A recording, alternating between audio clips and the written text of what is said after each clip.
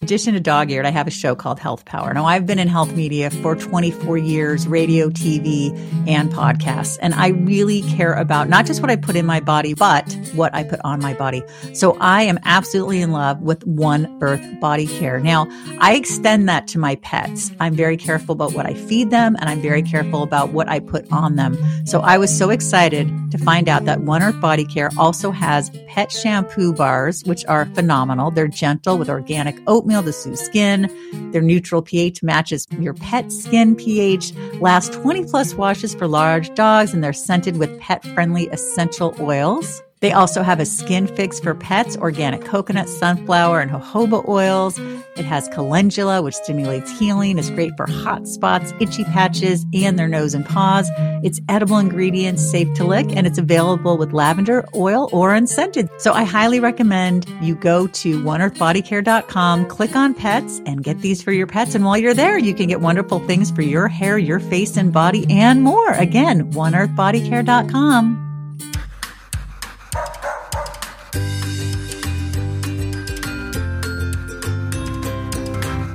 Does your dog do? Well, answering this question today is a fantastic Verity Hardcastle. Just read her book, Happy Dog, Happy You, a positive guide to a joyful relationship with your dog. It is fantastic. Verity Hardcastle is an award-winning dog groomer, TV personality, and experienced dog handler. She is a multinational, international award-winning groomer at championship level. She shows miniature and toy poodles and has been working with dogs and around dogs all of her life. Verity, welcome to Dog-Eared. And does your dog do what? So, because I've got 4 dogs, I think they've always got this sort of competition element for my attention. So if I come in the house, they will all be racing around trying to find the nearest object. It might be my daughter's Barbie. It might be a toy. You know, if they can grab anything, like even a dog bed. I've had the dogs like literally like, look what I've got. And they look at me so eagerly. I love that. And when did your love of dogs begin? Oh, as long as I can remember. I used to play like guess the dog breed when I'd be driving in the back of the car, you know, trying to name them. I used to collect they used to be called Puppy in My Pockets, these little figurines of all different breeds. And they used to come with, you know, like a top trumps type card. I used to study them, and I was obsessed, and I loved going to spend time with my granddad. He obviously had a gun dog kennels, so I'd love going up and going into the woods and walking his pack of dogs and just spending time feeding them. I can still smell, I don't know if you have Jay's fluid over there, but I can still smell the smell of Jay's fluid, which is what he used to keep clean all the kennels with. And I can still smell their food as well. He had them in these big metal bins, and it was like this meal, and he used to put hot water over it, and I can, you know, it was really fond memories, really. So as long as I can remember, I was just absolutely obsessed. I'd be the girl at like friends' parties who would just be in the dog bed, like just chatting with, you know, my friends' dogs. Like, oh no, I'm okay over here. Thanks very much. All right, Verity, I want to jump right into your book. Just like you, I wanted a dog so badly. And your parents wouldn't let you have a dog. So you saved up and left home at 18. Yeah. I am so impressed. I just let them send me to college. So I didn't get a dog till I was 33. So I just want to say that's awesome. And Dobermans were your particular dog that you loved. Tell us about this. Yeah, I don't know why I had this obsession with Dobermans. I mean, not exactly a beginner's dog. I do come from a family of, you know, hardworking dog people, but a Doberman, and kudos to that breeder who actually looked at me and said, yeah, we'll let her have one of our show quality Doberman puppies. Yeah, sure. You know, she looks responsible enough, because I don't know if I would actually do that with one of my dogs. I'm not sure, but yeah. She took a punt on me, and obviously it paid off. I'm still friends with her now. Let's talk about in chapter 1, you have choosing a dog. You tell us about the 3 C's. So it's calm, consistent, and confident. So it's just all about how you should be as a guardian. Yeah. And you also talk about things that are so important, like you have to look at your lifestyle. Are you at home? Are you not at home? Do you have the time to dedicate? Who's living under your roof? Do you have small children? Yeah. How much experience do you have? Expand on these for us. So we saw it more than ever, I think, during the pandemic, where, you know, people were at home, they're thinking, oh, what should we do? We'll get a dog. And people don't plan ahead because dogs are with us for life, and you've got to think about how our lives evolved. I mean, when I got that Doberman, I was single, then I got into a bit of a relationship with a guy, then I split up, then I was back home. You know, I was like, moved back home with my mum for a bit with a huge Doberman. And then, you know, moved out, met my husband. Now I have children. She was with me when I had my first baby. I'm 38 now.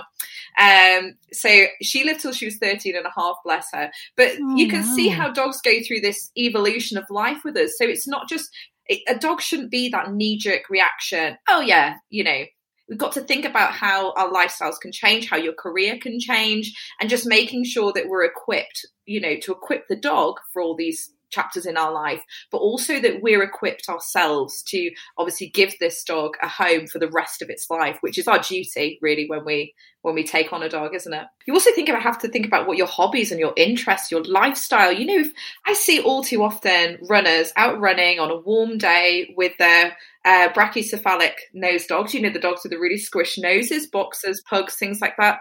And you just think, well, this isn't the right pairing. You've got that dog on looks alone. So you really have to think about your hobbies, your lifestyle, your interests. If you enjoy hill walking, get a collie. You know, if you enjoy being a sofa sloth, get a bulldog. You know, it's about equipping yourself and your dogs, you know, so you can really work together, not just choosing a dog because you kind of like the look of that dog, because there's so much more to it, as you well know, than that, isn't there? Oh, yeah. Yeah. Well, it's funny because my first dog, I had no clue. He was just so cute.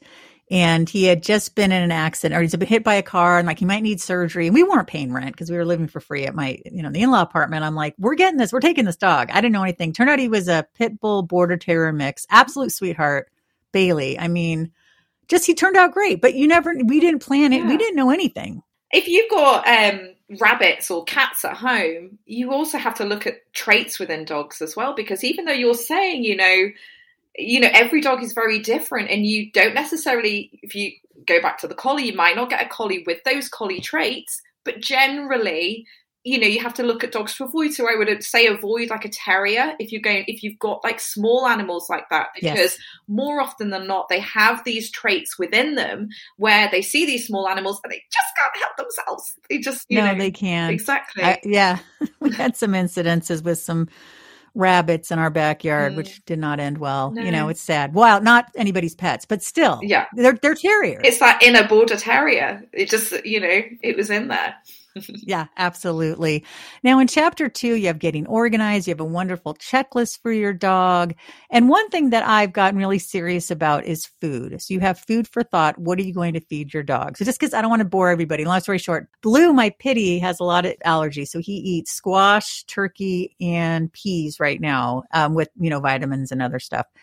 And it's working great for him. And then I have my dog Benji, who's a lab, who doesn't have any sensitivities on Yum Woof, which is an air-dried food that I really love. And the more I learn about kibble and seed oils and the way they cook it, the more I'm like, yeah. But what do you do if you don't have the money? Like I was just talking to a young woman recently who's like, I don't want to feed my dog kibble, but I could barely afford to feed myself. I'm a college student. Like, what do you say for that? If you're going to get a pre-packaged food, I would say that the most important thing is you have a look at the ingredients on the back of the food. Just make sure that the primary ingredients aren't fillers, so animal derivatives and things like that. And just make sure that the majority of the ingredients are things that you've actually heard of, things that you understand from your food cupboard. And I'm a real firm believer of what you put in a dog, you get out of a dog.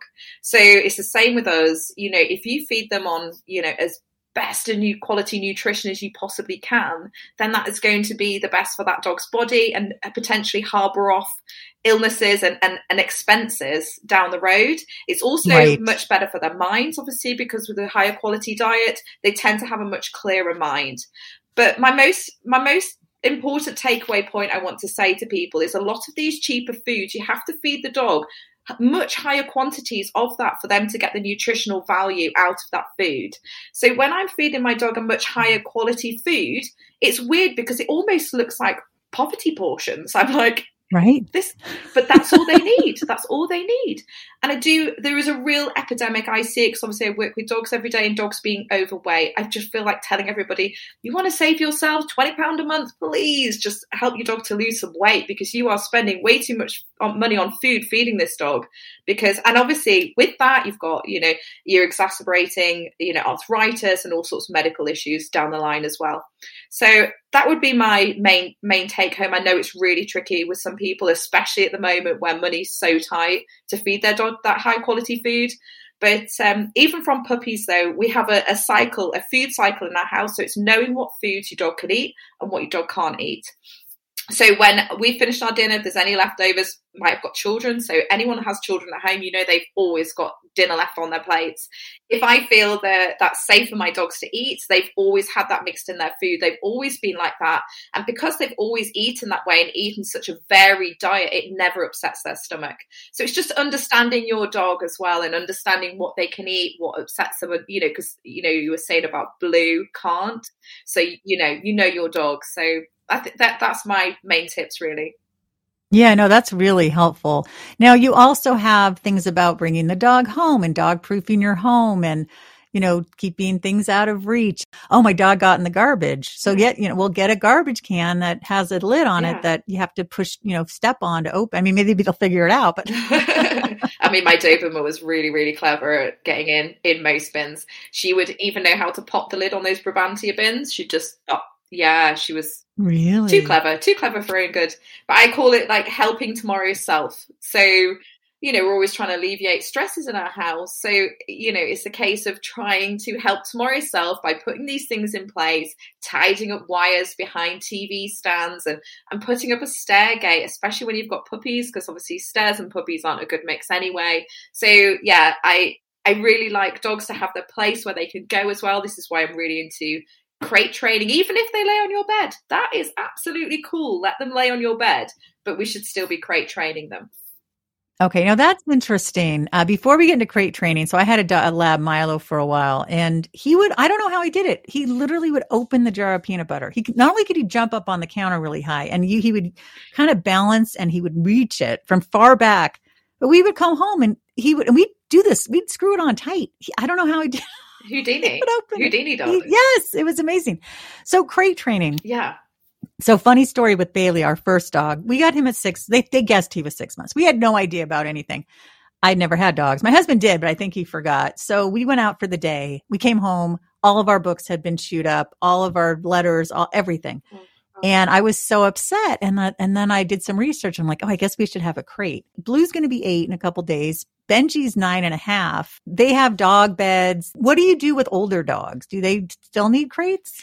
So I think it's about introducing them as young as possible. And there is a really positive way that you can introduce a crate. Don't think of it like a cage. Think of it like a den. I always think that people see a cage and they think, they're really anti that. So think of it like a den, the dog's safe space to go where they want to be left alone. It's really important for dogs to have like their time out space, especially if you've got, party or family coming around, young children around. I think it's very safe and very sensible because dogs need their sleep and they should be allowed to go and rest and sleep. So it's just about introducing that crate in a really positive way. So you'd start by, you obviously leave the door open pretty much all the time, feed them in there, start throwing treats in there and start to reprogram their minds so they don't think of it something awful. They think of it as something really positive. So if you use lick mats or Kong toys, yes, they can have that. And they're going to have it in there. And you start with the door open. You'd maybe do the door too. And it's just very gentle, small steps. And then you can totally reprogram a dog to associate the crate with something really positive. Why I think they're so important is obviously, as I mentioned, I think it's very important dogs should have a space where they can take themselves away and have quiet time where they're not going to be bothered. I have throws and covers over mine. So they're, they do look like a nice cozy den. But also, if your dog's got to have an operation at some point in their lives, you just never know, again, what the future holds. So it's about having, like, one of my dogs has just had to have surgery on her ear. And obviously the other dogs are all mithering around her. She wants to be left alone. So I'll just close her in her den and just give her some time out away from the rest of the dogs so she can settle. And, I do think they're really, really beneficial, to be fair. Oh, that makes sense. Oh, I'm glad that your dog, how's your dog doing, by the way? Oh, it was actually quite a traumatic thing. We were in the park about 6 weeks ago, and she was bitten by another dog. A dog just came out of nowhere. She's only a toy poodle. She's very sociable. She's 3.5 kg as well. She's tiny, and got hold of the end of her ear anyway. So it's been this big palaver. She got a hematoma. Those are the worst. Oh no, she's been in and out of the vets, and obviously for such a little dog as well, but weirdly enough, she's out walking and it's not affected her, which is marvelous. She's back to her usual crazy giddy self. If you're on my Instagram, you'll know Gigi. She's yes. But what's the worst thing is obviously she's a champion show dog, so she's had to lose her coat. It's all had to come off because we had to treat the ear, and that takes years to grow. Yeah, Blue had a hematoma. I don't even know what. Maybe just bumped against something, and it got huge. And now he has that shriveled up cauliflower ear. Yeah. He still looks cute though, but he's not a show dog. It doesn't matter. No, I'm not. She's already made up, and she's a champion. So it's not fine. It's just obviously her hair's a thing, so it was like, I was sad for her, and then obviously chopping a long locks off, it was like, I'm so sorry, Gigi, this is really, really demoralizing for you right now. So, but she's a puppet. She's living her best life. Oh, good. Well, speaking of hair, you are a groomer, and you have a great chapter 10, Grooming Marvelous. And I love that you talk about the washing myth. And back in the day, you talk about people washing their dogs with dish soap, and that's not good. And even regular shampoo, which I didn't know until a few years ago. My daughter was like, Mom, you just washed Benji with shampoo. I'm like, yeah, what's the problem? You can't do that. It's a special pH. I found these great bars made by a company called One Earth Body Care, and they're fabulous. They make it themselves, very few ingredients. They have the right pH for dogs. And I wash Benji, and he looks and smells amazing. And it really makes a difference. But I don't get either of my dogs groomed. My lab sheds tremendously, so I brush him a lot myself. And then Blue just has short hair, and I just wash him. What dogs need to be groomed? I mean, can I groom my lab? I mean, I get Labradors. Yeah, I get Labradors in for a bath. Because a lot of people, when they're going through that seasonal change, just like to get the worst, the groomers can come and do a real de-shedding treatment and just get the worst of it off. They can? Yeah. We just obviously, yeah. I need to know. I'm vacuuming 3 times a day, Verity. I didn't know. There's a shedding type of treatment? Yeah, basically we use high velocity dryers just to remove all the loose hair, and then we use different types of brushes that help to remove the loose hair as well. So that obviously you're never going to eliminate the de-shedding, but it just means that you'll be maybe vacuuming once every other day rather than 3 times a day. And then obviously it's really important that we just keep a check on our dog's nails, because when the dog's stood on the ground and they've got the paw on the ground, the nails shouldn't be touching the ground. So as long as you can get, say, a credit card under the nails, they're fine. But if those nails are touching the ground, then that's going to be putting pressure on their toes. And then obviously they can't really walk as they would naturally want to walk. So this is why road walking is really great, especially if you've got dogs like that, just mixing up your terrains for the dogs just to help wear down their nails as well. Yeah, I can cut Benji's nails, my labs, because his quicks, they're short, I guess. Right. There's a lot of nail. Blues, I can't do myself, so I have to take them to get them done. And I'm glad that we're talking about this because I'm definitely overdue. I notice with Blue, everything's like click, clack, click, clack, click, clack. And that's not really good for them. What do you like most about grooming? I think it's the immediate gratification of having a dog come in that's, looking like they've lived in a skip, and giving them some really nice shampoos, conditioner, trimming up the hair, and then obviously seeing their guardian's eyes like, my baby. It's just nice. It's just immediate gratification. Obviously, I like working with dogs. What better job? I get to spend I'm like a hairdresser, but I don't have to do the holiday chat. I could just talk to dogs. I mean, what's not to love? Like, don't get me wrong, it is quite hard work. It is a physically tiring job.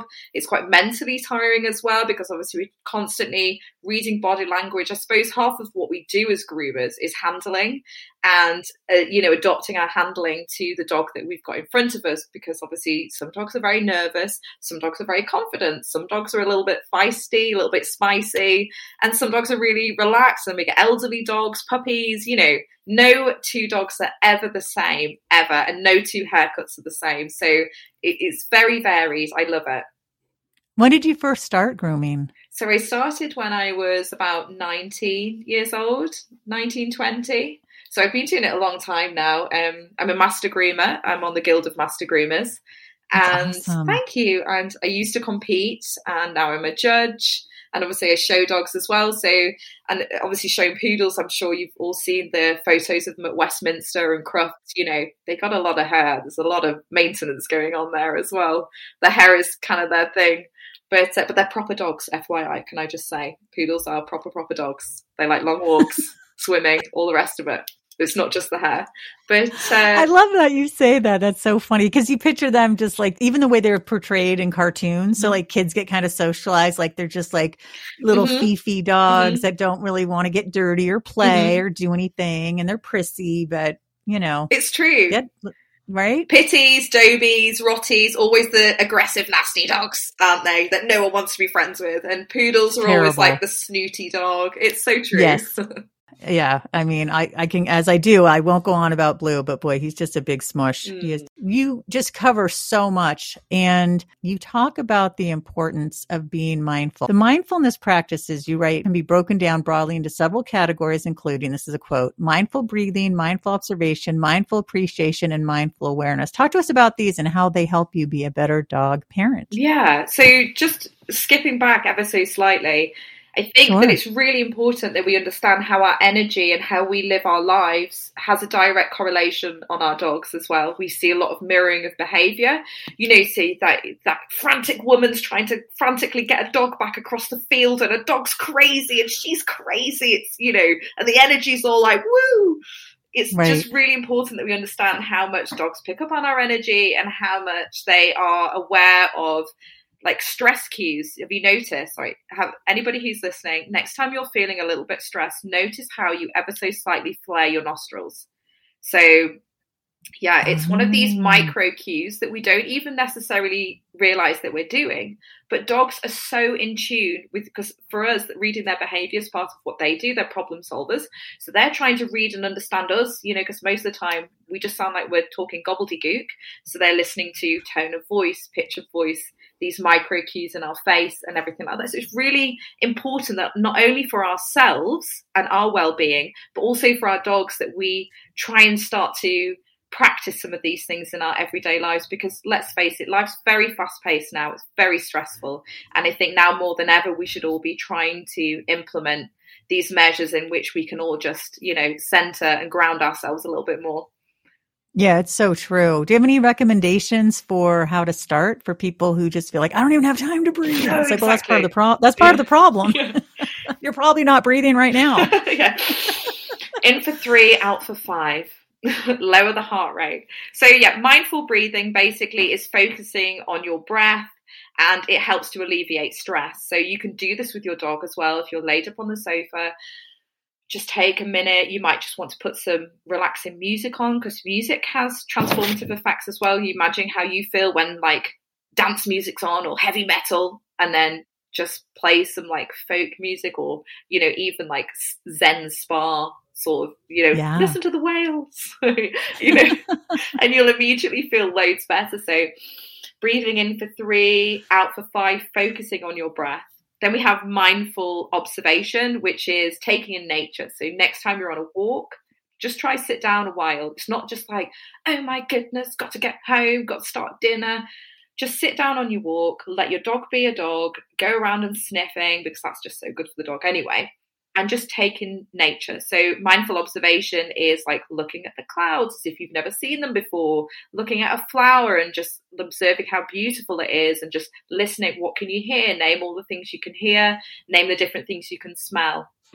So it's just taking a moment just to take that quiet in your life. And then we have mindful appreciation. This is something that I absolutely love. This is about gratitude, being grateful. I practice this every morning, every night, every single day. And I have beside my bed a gratitude stone. So it's just a stone that I picked up on a walk that sort of looked kind of nice, if that doesn't sound too strange, people. And I totally get it. I have that on my bedside table, and at the end of the day, I pick it up, and it reminds me, because I look at it and it reminds me to think about all the lovely things I did that day and pick my favorite. So I'm going through my day. Oh, that was so lovely. Like we had lovely weather in England yesterday. Believe it or not, we do sometimes have lovely weather. So we had a water fight in the garden, which was really fun. I've got a 3 and a 5-year-old, so we were playing in the garden with the dogs, like throwing water balloons. It was just crazy. So it's just going back through your day, thinking about all these joyous things. There might be something that wasn't so good. You're like, skip over that, onto something else good. And then in the morning, I always write down in my phone, really quick, just takes me 2 minutes, 10 things that I'm grateful for that day. And even when you're having a really, really bad day, there's always something you can be grateful for. You've got food in your fridge. You've got to be grateful for that. You slept in a warm bed. There's always something that somebody can find that they're grateful for, their friends, their family, how loved they are by their partner. So I'll just 10 different things every day. It doesn't take me long. And I just say thank you afterwards for each one of those. And and also, if you're having a particularly bad day, it's amazing what just putting it, you might feel like an absolute, crazy person, but just put a smile on your face, fake it, just put a smile, and it tricks your brain into releasing serotonin and dopamine that make you actually feel better.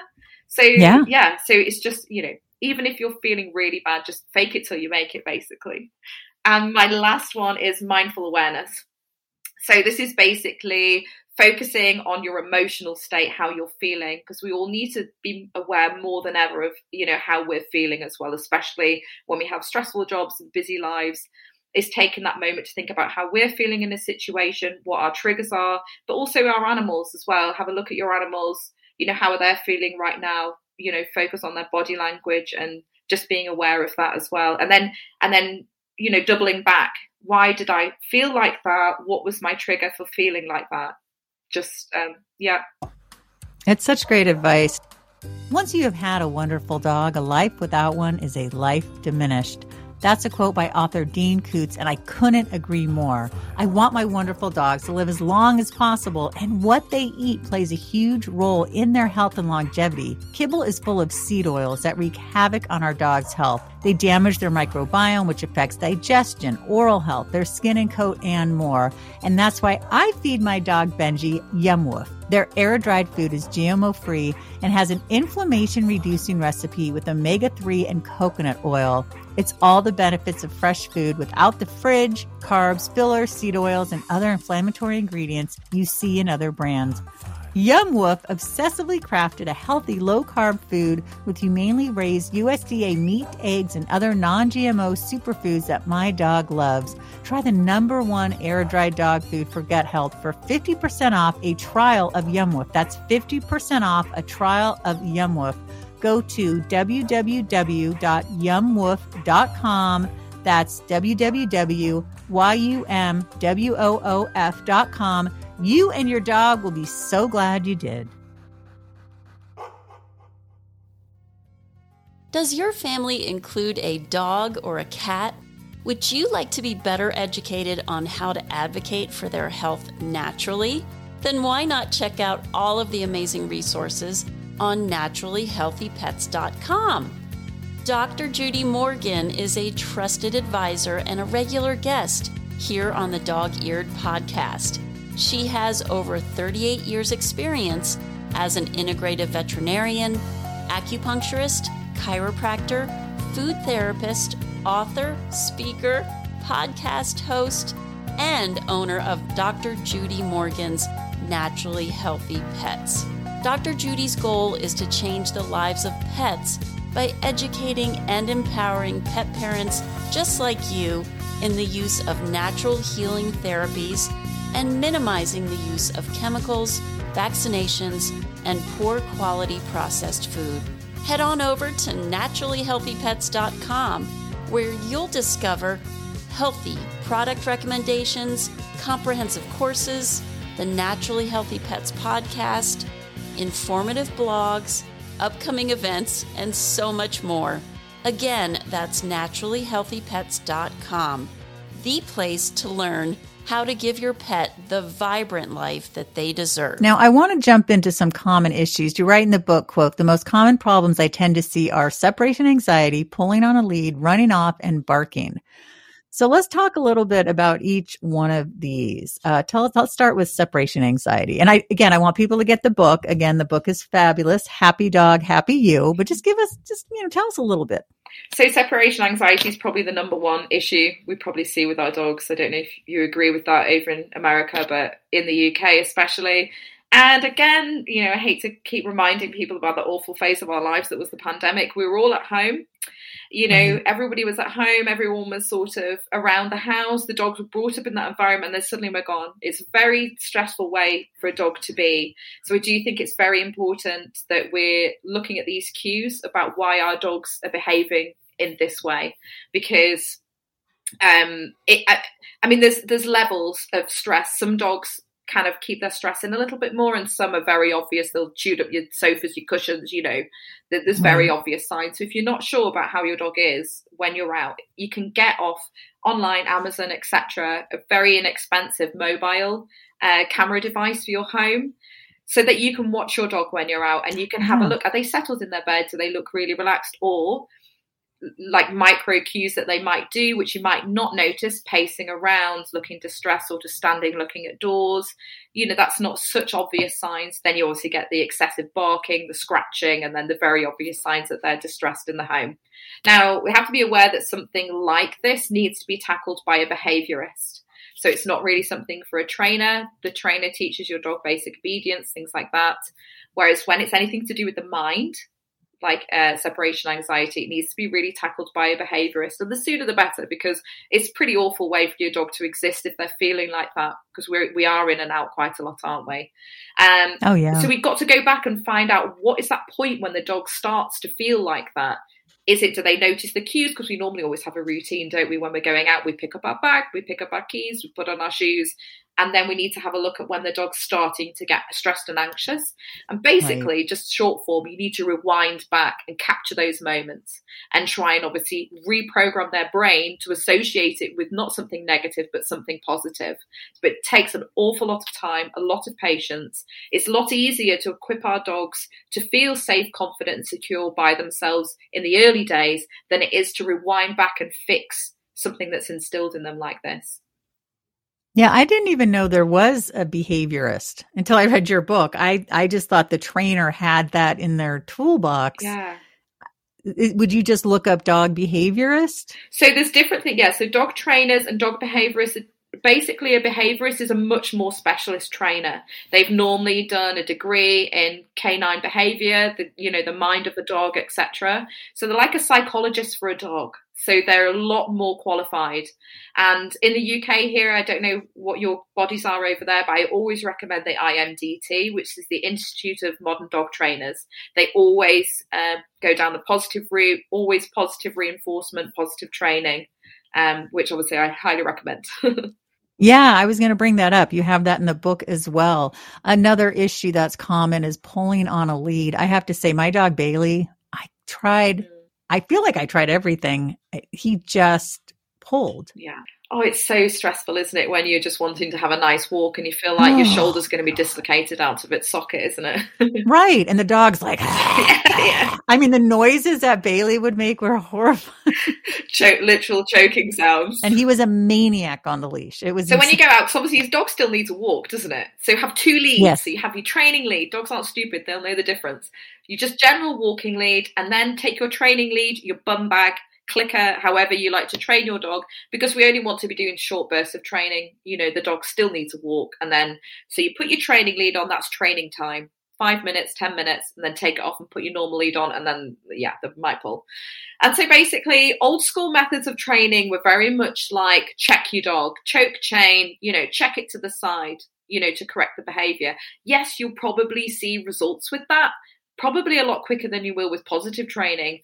But, is that the right way we should be training our dog? You're not getting them to solve a problem. They're just thinking, oh, my gosh, if I pull, something really horrible happens to me, So, and also looking at you thinking, oh, gosh, why is mum doing that? That's absolutely awful. Aww. You've got to think of it like if you were at school and you were learning to read, for instance, learning to write, and you kept spelling a word wrong and your teacher came over and was encouraging you, yes, that would be lovely, and you're trying to take it in, you'd have a really positive association and you would get there. But if your teacher kept coming over and smacking your knuckles, oh my gosh, you would probably spell it correctly, but you would hate going to school, and you certainly wouldn't look at your teacher with any sort of, admiration or respect, would you? So No, what I that's always such a good analogy. Yeah, it's really important to remember that though, when you see people yanking the dogs around and things like that, they must be thinking, gosh, we're meant to be having this positive mutual respect for each other, and they're like, oh, you're just breaking it, this isn't Exactly. Yeah. Now, what do you recommend then? Because I see dogs with some people say, oh, you should use a harness, you should use a slip. What is it called? A slip lead. Harnesses are great. Even a normal collar and lead. But what we want to be doing is basically, first thing I teach my dogs is to look at me. So I will stand with my dogs in front of me. High reward. So cheese, ham, whatever their favorite, like little tiny morsels as well, though we don't want to be feeding them a whole meal, just tiniest morsels. And then you can put it up to the eye. And I first teach my dogs to look at me. And so I've got that focus with them. And that's a really good way also for distracting dogs when you're out and about, if they're a reactive dog, to keep their focus on you all the time and not be focusing over what's going on in the field over in the corner. So first of all, we need to get them focused on us. And so by, if they're not food motivated, their favorite toy that only comes out at training times, or if they work for love and praise, then that's wonderful. But I find, meat is the way forward, especially cooked liver. My dogs go bananas for cooked liver. And then I have my treat pouch as well on one side. I have my lead crossing over me in front of me. And so once I've got the dog's focus, we're literally raining ham down from the sky as we walk and praising them. In short form, we've got to keep doing that. It's like feed, step, feed, step, feed, step. And then slowly we can increase the duration that we're feeding our dogs in between, obviously, when we're trying to get the dogs to heel. Yeah. Oh, okay. Yeah. So it takes a lot. Again, great. You're not going to achieve it on 1 or 2 walks. It's going to take a lot of time and a lot of patience. That's why it's always handy just to take your training lead and your pouch out and just do 5 minutes on every walk so you can get your dog to heel. And then once they're stepping where you want them to, we can introduce the word heel and then praise for that. Yeah. All right. I'm going to jump to barking because we have huge windows upstairs in our living room, which is fabulous. But we also live in a woodsy area. So there's squirrels and deer sometimes. And the dogs go nuts. I know not to yell because that just makes it worse. Well, you just sound like you're barking too, don't you? Yes, exactly. But then I just don't know what to do. Well, I do now. I read your book, but tell us what to do. So distraction, it's just all about distracting them. Dogs will bark. We have to assume that there's going to be elements of barking if you've got a dog, And you've got to think about from a dog's point of view as well. If they're barking when the doorbell goes, the majority of the time my doorbell goes, it's a delivery person, So you've got to think the doorbell goes, knock, knock, knock. Here's a parcel for you. Dogs go, rah, rah, rah, rah, rah, rah, rah. And the guy's like, okay, thank you so much. And then off he goes. The dog's thinking, great, wonderful, that worked. Excellent. I'll do that again next time, because that's what's happening more often than not. And this is really instilling this behavior in our dogs that to guard bark, and then the person goes away.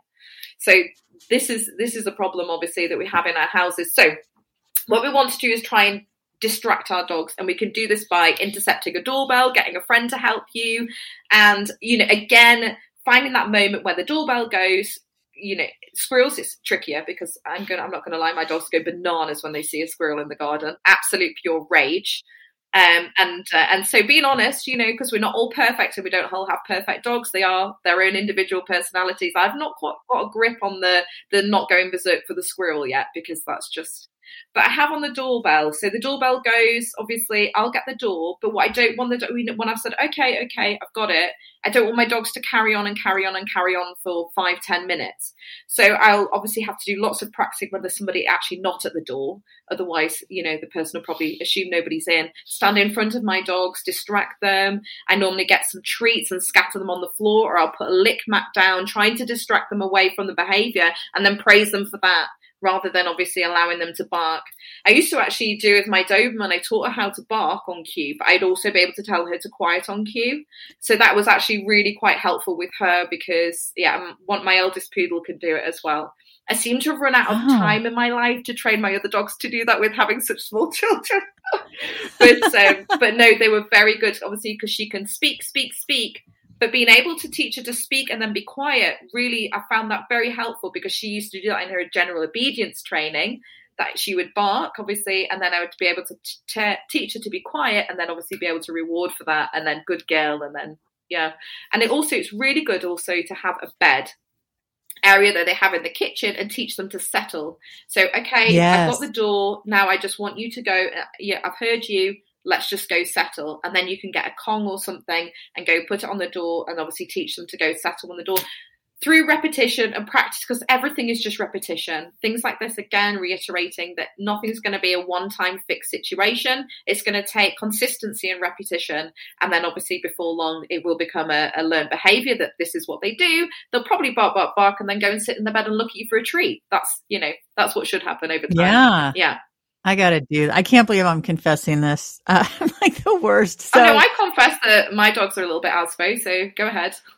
Well, okay. So my dogs love everybody, and they get so excited to see anyone who comes to the door. So let's say there's a repair guy coming. I'll open the dogs are barking. I'll open the door and go, are you okay with dogs? Mine are friendly. And he'll go, okay. So I open the door, and the dogs, kiss them, and then that's it. They just go back and do their thing. But then I'm teaching them they can say hi. What's going to happen? No one's ever said, no, I don't like dogs, but that's going to happen. Yeah, no, that's absolutely fine. I mean, it's your house, your rules. You do you.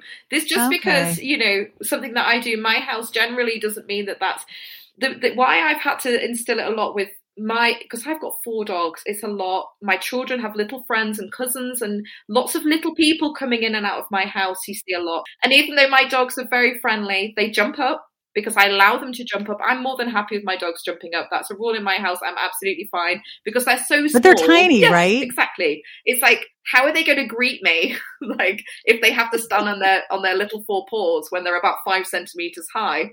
So that's a rule with me. My Doberman, I did teach her not to jump up, but yeah, absolutely. I allow that. So that's my rule. But obviously when little people come around, it's quite a lot. It's quite hectic because like your dogs, my dogs are very, very happy and eager to say hi to everybody.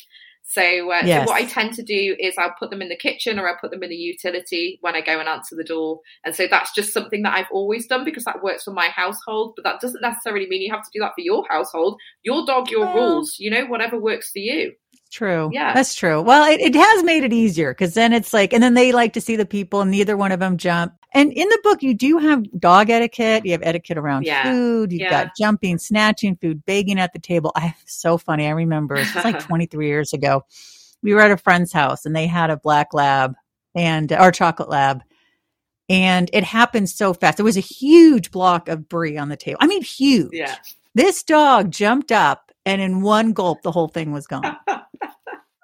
Well, actually, it happened just tonight with my old girl. She's 13 and a half. She stole, my son had a little ice cream in his hand. And she's like I say that she's a poodle in a Labrador's coat because she is eternally hungry. and she's not really done this in years. She jumped up and snatched the ice cream straight out of my 3-year-old's hand and obviously in shoe crying, Mummy, Lily smelled my ice cream, and there's my husband trying to, because obviously it was one of those magnums that's covered in chocolate, so he's there like running around trying to get it off her. So our house is equally chaotic. But the begging at the table, my Dobie used to sit there and she'd have literal shoelaces hanging out of her mouth just watching us eat. And it's just, you just look over her and be like, this is very off-putting at our dinner. And I have actually come down when the kids have left the table because they've left their meals, and just, it's chaotic at night time. Just want to get them up for a bath and, we've just left their plates on the table, come down and that same 13-year-old Labrador, not Labrador poodle, is stood. Bearing in mind she's got arthritis, she's on U-Move, glucosamine, and she can't even jump up on the sofa anymore. She's on the middle of the dining room table. It's amazing. It's amazing it's quite miraculous. What they can do for food. Now, you have done television. You've been a judge. What was that experience? Tell us a little bit about that, what you did and what that experience was like. I mean, the production I did with BBC One, which is our number one Channel 1 in the UK was pretty nuts. Like I don't think any of us knew when we went in to start the program how big a production it was. And this is even coming out of lockdown 1 as well. So we were one of the first shows to go into production. Wow. So this is with quite a reduced number of people because of COVID. It was crazy. When you watch programs like that, you do not realize the amount of work and the amount of people. You know, when you see these reams of people that come up after the end of a show, you know, who was involved, you know, they're all there. It's absolutely crazy. So, but what an experience. Everyone was just such a delight. And I think we were all joined together with this mutual admiration for dogs. It really was a celebration of dogs. So, and I mean, you know what it's like when dog people get together. Yeah. Oh yeah, so totally. It was basically like that for one whole month. Tell us the name of the show. It was called Pooch Perfect. Oh, it's so cute. It's actually being rerun in England on BBC 2 at the moment on a Saturday morning at 10 a.m. So if anyone's in the UK, you can watch it and probably catch it up on BBC iPlayer as well. Can we watch it here in America? If you have a VPN, I reckon you could. Yeah. Okay. All right. I gotta find that for sure. Verity, there is so much in the book that we didn't get to. It is really, really great. And you have such a great personality.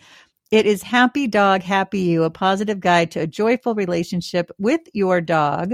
Now, tell us all the ways we can find you, but also, is there anything that you want to add that we didn't get to today? And I hope you'll come back because we have a lot of fun. Yeah, brilliant. And like you're saying, we've got so much more to discuss because the book very much is a manual for your whole dog's life, from getting a puppy, choosing a dog, making the right steps, all the way through to old age, and obviously how caring for your dog is different during old age, and the sort of changes we can make around our home, dietary requirements. And also one thing that's not discussed a lot is obviously the grieving process and, you know, and what it's like at the end of a dog's life, which I think we should all try and prepare ourselves for because it's very hard and, you know, and it is tough. It's really tough on us and obviously the other pets in our house as well. But it, you know, that's, so I'll try and end on a positive note. It really is a dog care journal for your whole life with your dog. I'd say it's like a sort of a helpful guide for you as well as your dog, and how we can mutually benefit each other in this world. You know, how dogs help us so much and how we can help them so much. So that's my main takeaways. I think it's like a book probably like no other you've written before. Like you've read it's before. Fabulous. Thank you. Yeah, I really, really, and I can keep going back to it, which is so great. Yeah, and I've tried to make it. What did she say? Yeah. And I've tried to make it really easy reading, Lisa. You probably hear my personality when I've, you know, when you read it, it's full of like little tales, and I've very much written it like I speak. So, you know, I hope you don't dislike that too much. Otherwise. Oh, no. Are you kidding me? That's what makes it so great. No, it's really fun. Yeah, and it's not too in-depth. I know a lot of the dog manuals I've got, they're a bit like, you know, I'm going cross-eyed reading them sometimes. Like, you're losing me with these big words and, you know, oh my goodness, and this science and, you know. So it's very much a book for everybody. Yeah, it really is. And how do we find you, Verity, and all your great work? Oh, thank you. So I'm on Instagram at Verity Hardcastle, TikTok at Verity Hardcastle, and the same on Facebook. I have a Facebook page, which is Verity Hardcastle as well. So I'd absolutely love it if you gave me a follow. And you can buy the book. I think you can buy it on Amazon. Obviously in the UK, you can get it from WH Smith. Just give it a Google. There's loads of different places you can buy it from.